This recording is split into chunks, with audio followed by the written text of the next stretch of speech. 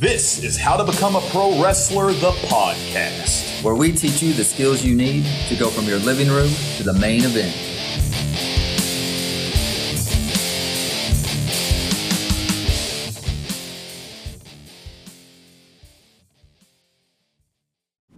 What's up, guys? Welcome back to How to Become a Pro Wrestler, the podcast. My name's John, in the studio with Aaron. Aaron, how's your day going, man? Hey, John, man, I'm doing good today. It's actually today, which is we're recording this on the 1st. It's my son's 10th birthday. Happy birthday, yeah. That's right. Heck yep, yeah. Happy birthday, Bennett. Very cool. Yep, he's got a nice snow-covered birthday outside right now. We are covered in snow. Covered in snow. We're out of school today, so it's a good day, man, for him. It is. For him, it's a great birthday. That's right. Exactly. Heck yeah.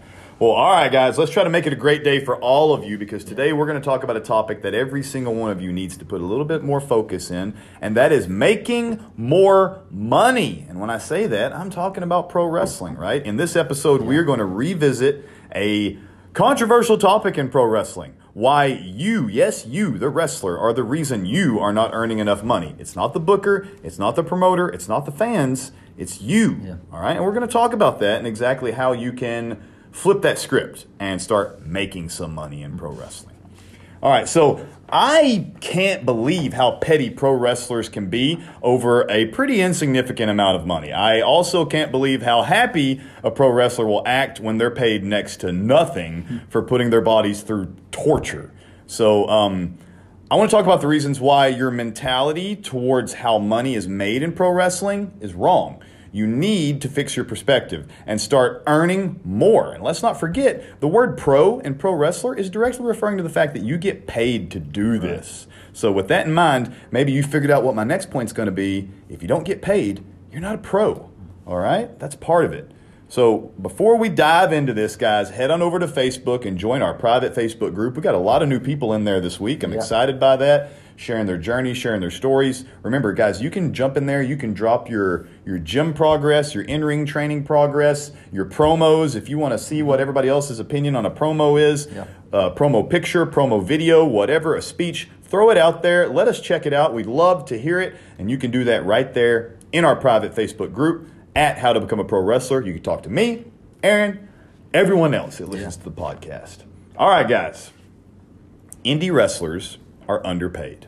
It's a fact, and for what we do, we are drastically underpaid. We do hundreds of miles, we do time away from home, time away from the family, wear and tear on the body. It's mentally exhausting. The time itself inside the ring, bell to bell, which is the part most people enjoy the most, the shortest part of the whole experience. And the time spent, pre-match when you're crafting it wherever, at home, in your locker room, wherever that might be, in the car, that's all time that, if this was an hourly job, my Lord, you get minimum wage. You guys probably aren't even making minimum wage when it comes to pro wrestling, all right? So with all that in mind, do you really think that $100 is enough compensation for what a pro wrestler goes through? Not to mention, how exactly will you pay, I don't know, maybe your rent, your mortgage, your insurance, your car payment, your food, all that good stuff. So why are we okay with this? The goal is to make a living doing this, right? So doing what you love. Looking at the scenario I just put in front of you, I'd say wrestling is costing you 3 times more than it's actually paying you. I don't know, financially at least. Maybe you're getting something artistically out of it, or something spiritually out of it. I don't know. I mean, I know it scratches that itch, that urge, but guys, if it's putting you into bankruptcy, then we might have a problem here. So yes, we love wrestling. Yes, we love expressing ourselves in the ring and scratching that itch, like I said, that only wrestling can scratch. If you know, right? If you're a wrestler, you understand what I'm talking about. But it catches up to you real quick. Juggling real life with wrestling life, eventually one or both are going to hit the floor. So, unfortunately, we've somehow convinced ourselves that the only way to get enough money to consider this a job is to get more money from the person in charge of the shows. And here's some real talk. No one with that mindset is making a living in indie wrestling. Nobody who thinks I need to get paid more from just the promoter is actually out there making a living, unless they are also saying I need to make more here and here and here and here in these different ways that we're about to talk about. So guys, we got to really dive deep and figure out exactly where it is that you can make progress. Again, like I said earlier, flip that perspective to where you're not just like, this is my employer, he has to pay me more money. It's not like a regular job, all right? That's not how this works. It's not yearly salaries and all this stuff. This is you, the independent contractor. This is you, the indie wrestler. You know, you are your own product. It's your responsibility to figure out where you're going to get your money. So, guys, be sure real quick before we move on that you've liked us on Facebook and on Instagram. We are at How to Become a Pro Wrestler. I'm posting stuff all the time on Facebook and sharing things to the group, so check us out. Posted a couple things on Instagram this week as well. Check it out, at How to Become a Pro Wrestler. All right, where should this money that I'm telling you need to be making be coming from? Making more money doesn't just come from a cash surplus. It also comes from saving more money as well, and actually thinking about keeping some of this money. So controlling your expenses, writing it down. How much are you spending on gas, food, on all your travels, et cetera, all that stuff. Control it, guys. Write it down and actually take a look. People don't do that.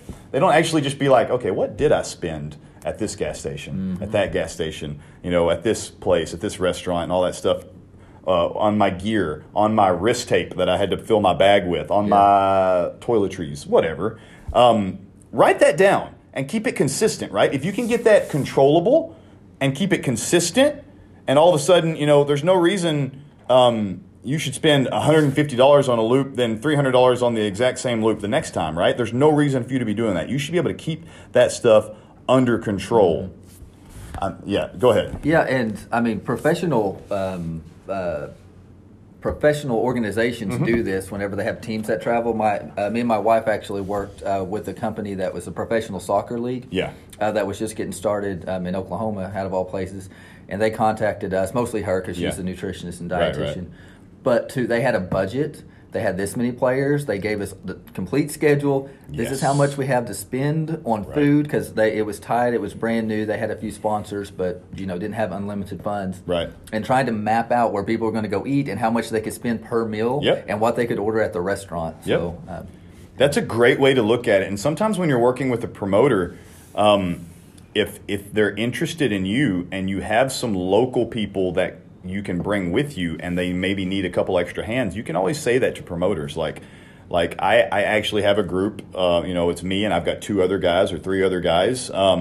Because if you can travel in a pack, if you can get 3 to 4 passengers to share the cost of travel, food, suddenly you're saving a tremendous amount of cash. And you give that promoter one good price for the 4 of you, and then you guys save your money appropriately. You can actually come out pretty good just based on that. Pack an ice chest, guys. Have each person riding contribute something to that ice chest. Somebody could bring a sandwich, somebody brings burritos, whatever, drinks, all that good stuff, snacks. Have each person contribute to that ice chest and pack that and bring it with you, and then don't spend any money on food if you can control it. That's great. Don't do it, especially if you're an athlete and you're trying to stay in shape for the show that's coming up the next weekend. You might not need to stop at a fast food restaurant or whatnot. You can actually do something like pack a lunch or pack an ice chest and have everyone help you and contribute. No restaurant's going to save you a lot of money if you can do that. You can manage to do that. At most, maybe you celebrate post-show, but that should stay within reason, too. I know that I always loved going out after shows. That was great. But, guys, you got to control that, too. That's got to be part of that balance that you were writing down earlier. Keep that within a range that you can handle as well. Stop spending beyond your means, for sure. Now that you're saving more, let's make some more. So how does your merch table look? We have an entire episode in the archives. We actually have a couple now where we've discussed merch. But we have one where I talk straight up about why your merch table sucks. We put out a really great YouTube video about that as well that you can go check out, where I sit there and describe to you how your merch table should actually look. You should go check it out. Aaron and I break down how your table should look, what you should be selling, how you should be speaking, even where you should be standing at your table, and where your stickers and your T-shirts should go in different spots. So check out that video and that episode of our podcast in the archives. And that's the stuff I love. I love the merch table and helping with that just because of the business stuff I've done. And, I used to do shake bars and things. And it really does make a difference where you put stuff on the table and where you're standing and how you're interacting. So, definitely go check that out because that's a good video. I think that video doesn't get as much love as it deserves. Yeah. I might have to reshare that one to the group and just to the public. But and like when you're at your table, like body language really matters. Your attitude really matters. I've seen a lot of wrestlers go stand at their table and they're closed off and they're not interactive with people. That's ridiculous, guys. That's exactly what you're there for. Why are you even standing at your table in that situation? Number one, I'll tell you this. I know for a fact that the difference between whether it was like just my wife at the table selling my stuff or if it was me standing at the table with my wife, the difference is astronomical. Mm-hmm. They would come to me. They want to see the wrestler is what I'm trying to get at. They actually want to see you, the wrestler. Have someone there to actually make the point of sales if need be, but like if possible, or you can do it, whatever. But like you should be out there. And then it super matters about your body language, your attitude, all that stuff. I want you to stay within the realm of your character, but the people want you to interact with them. That's why they're coming over to you. You are an attraction, so you got to act like it, right? So one really important thing that we've touched on before, but it bears repeating, is you have so many more options than T-shirts. That is what every freaking wrestler goes straight to. Every pro wrestler seems to think immediately that shirts is the only thing they can do with merch. So yes, shirts are a staple, but what about your stickers? What about freaking candy, pins, patches, sunglasses, pictures, 8x10s, all those different things? They're going to be less expensive than shirts by a landslide. It's important that you sell items relative to your character and theme. I get that, and in colors, but don't just limit yourself to shirts. That's one of the most expensive investments you can make. Like buying a freaking giant box of shirts, and then not to mention, what if they don't sell? What if people hate the logo, or what if the quality's bad? Man, that's one of the worst investments you can make if you don't know the quality. Yeah, you mentioned on one of the episodes the candy thing that went with the character. I think you were talking about maybe a character that was like a voodoo guy or something, and there was these like skull like suckers or something. Yeah, it's such a great idea. Yeah, you could sell that. It does have to go with the character, which is a great point. Absolutely. Because we also talked about you don't want your table to look like a flea market or something like that. It needs to go and be specifically related to your character. And I've seen those before too, where they're just selling old VHS tapes and dirty action figures from their kids' room. Like, guys, don't do that, okay? Like, that's just, it's not, I understand it to an extent, but save that stuff for the yard sale. Save it for the flea market or just donate it or whatever. Like, that's not what belongs at your merch table. It's beneath you. It brings your character down a little bit, in my opinion. Oh, yeah, for sure. But if you are, the voodoo character or anything like a flamboyant character or something, you can get away with things like candy. But if you can get something specific, you can get on Amazon right now and order some skull-shaped candy. And boom, there you go. Sell it. Sell it for 50 cents a pop or 2 for $1, whatever. Like, go for it. Do stuff like that. That's really important. And it's like, cool, I got these skull stickers or skull candies from this wrestler. Like, it's memorable. It's a unique experience. Go for it. Yeah. And just, those don't profit a whole lot. No, right? But what it does, if you can get someone to buy that, maybe the first time they come in and then they see you again, maybe they're picking up the stickers or they're picking up a shirt or they're picking up that picture, whatever it is. Sometimes those are just entry buys just to get it. Or we've talked about this too. Another way to make money is to pair it. If they get like they're getting a sucker, and you're like, dude, if you get the sucker and throw in a sticker for this price, and then you're making a little bit more. So just adding something onto that, some add-ons packages together. Absolutely, put those packages together. That's a great idea. That we've seen a couple wrestlers that even referenced us. That talk about like, actually upselling people on getting. Hey, if you buy 2 stickers. Or if you buy a shirt, I get you 2 stickers for just an extra $1 or something like whatever. And when usually they're $1 a piece. Like, I don't know. There's all kinds of, or you can actually put a full blown bundle together. Put a shirt, put a sticker, put a patch, put a whatever sucker in there, whatever you need to do, and sell that for like a nice bulk price. Yeah. All different ways you can make some more money at your merch table, guys.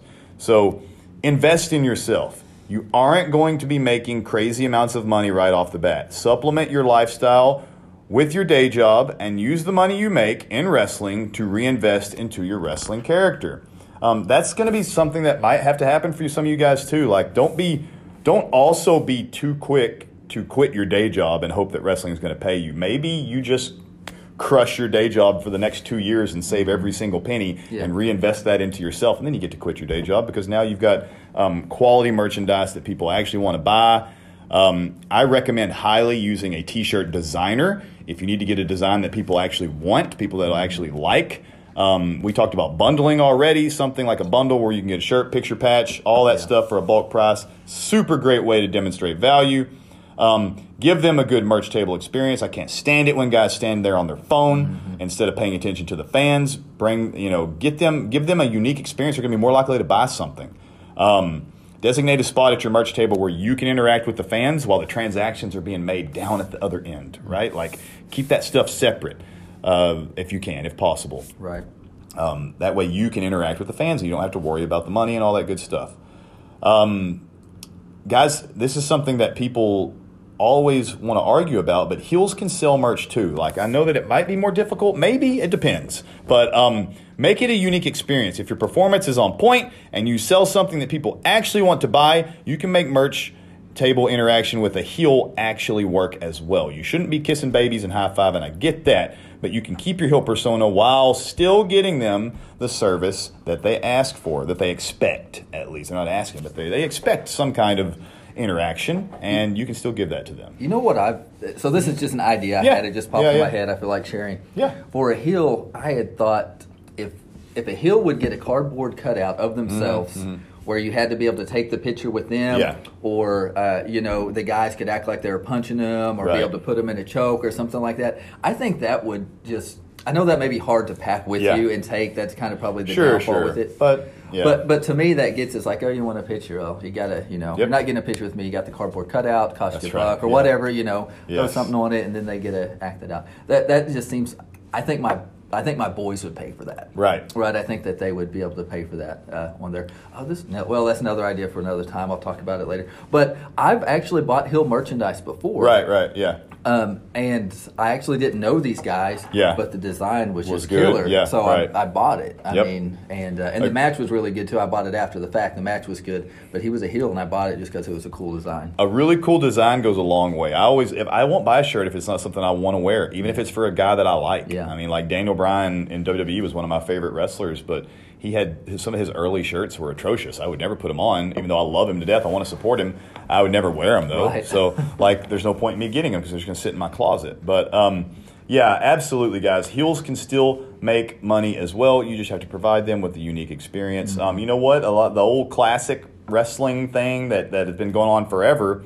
I actually saw it recently at a company. Was you get like anti-you shirts, right? You're the heel. So you get you pay for shirts with your face with a big X across them, and then you sell them at the table. You won't be the one standing there selling them, of course. And then you get in the ring and you act like you're furious about it, and then all the fans buy them. And you know what? Yes, it's a trick, right? It's carny. It is, but you know what? Most fans get it nowadays. Yeah. They know already. But it's a cool experience. They get to interact with you because now they're wearing this shirt, and you're going to interact with them every time you see them. When you're walking to the ring, you see them sitting in the front row with that shirt with your face with big X across it. And again, shirts are a huge investment. You can do that with a button. You could get a button that has your name on it with the big red Ghostbuster, red logo slash through it or whatever, and sell those buttons. And make bank and have it on people's shirts and stuff. So all great ways. Those are kind of old school carny ways for heels to make money. But I've seen it recently happen right here in Oklahoma. So yeah, definitely. You're a good heel, and you can get some some heat. Absolutely. Yeah, definitely. So guys, if you can sell merch, it's not the promoter's fault that you didn't get enough money. All right, I can't stress this enough. Stop cutting each other's throats in pro wrestling because one guy got 40 and you got 20. All right, who cares? Go sell $300 at the merch table. That's how you need to do it. I know it's not as easy as me just saying go make $300, but it's just like becoming a pro wrestler is. Like, it takes time and it takes effort, it takes attention, and you have to work for it. So think about learning, your first back bump or the first time you ran the ropes or the first time you jumped off the top turnbuckle, and now apply all that to your finances. Apply it to the way that you treat making money in pro wrestling. You have to learn how to succeed in and out of the ring. And I'd like to add, just to give two guys a plug. Yeah. If you're out there, Bob Evans. Bob Evans, yes. Has a lot of good information on Wonderful this too. info, yeah. And then also, I was going to mention this earlier, but I just want to give him a plug. Wesley Crane. Wes, yeah. He's been doing some stuff with not designing T-shirts, but actually designing like your gear and stuff. And he's part of the Facebook group too. Yep. So if you're needing some stuff to up your game to look good, both of those guys would be great information and great guys to contact with. Look those guys up. I love Bob and I love Wes. Check them both out. You can find them on Facebook. You can find them in our Facebook group at How to Become a Pro Wrestler. You can also find us on YouTube. That's right. At How to Become a Pro Wrestler. New videos all the time. Got some new ones up right now. Mm-hmm. You need to go watch those videos and share them, guys, because I don't like taking bumps anymore. So when I have to take them for these videos, that's for you, right? It's for you. So go out there and share them. If you like our content, you got to get out there and give us some love and share those videos, because I'm out here suffering for you guys because I am not in bumping shape anymore. But all right, guys. Thank you so much for listening to How to Become a Pro Wrestler, the podcast where we teach you the skills that you need to go from your living room to the main event. And don't wait for your opportunity, guys. Take it.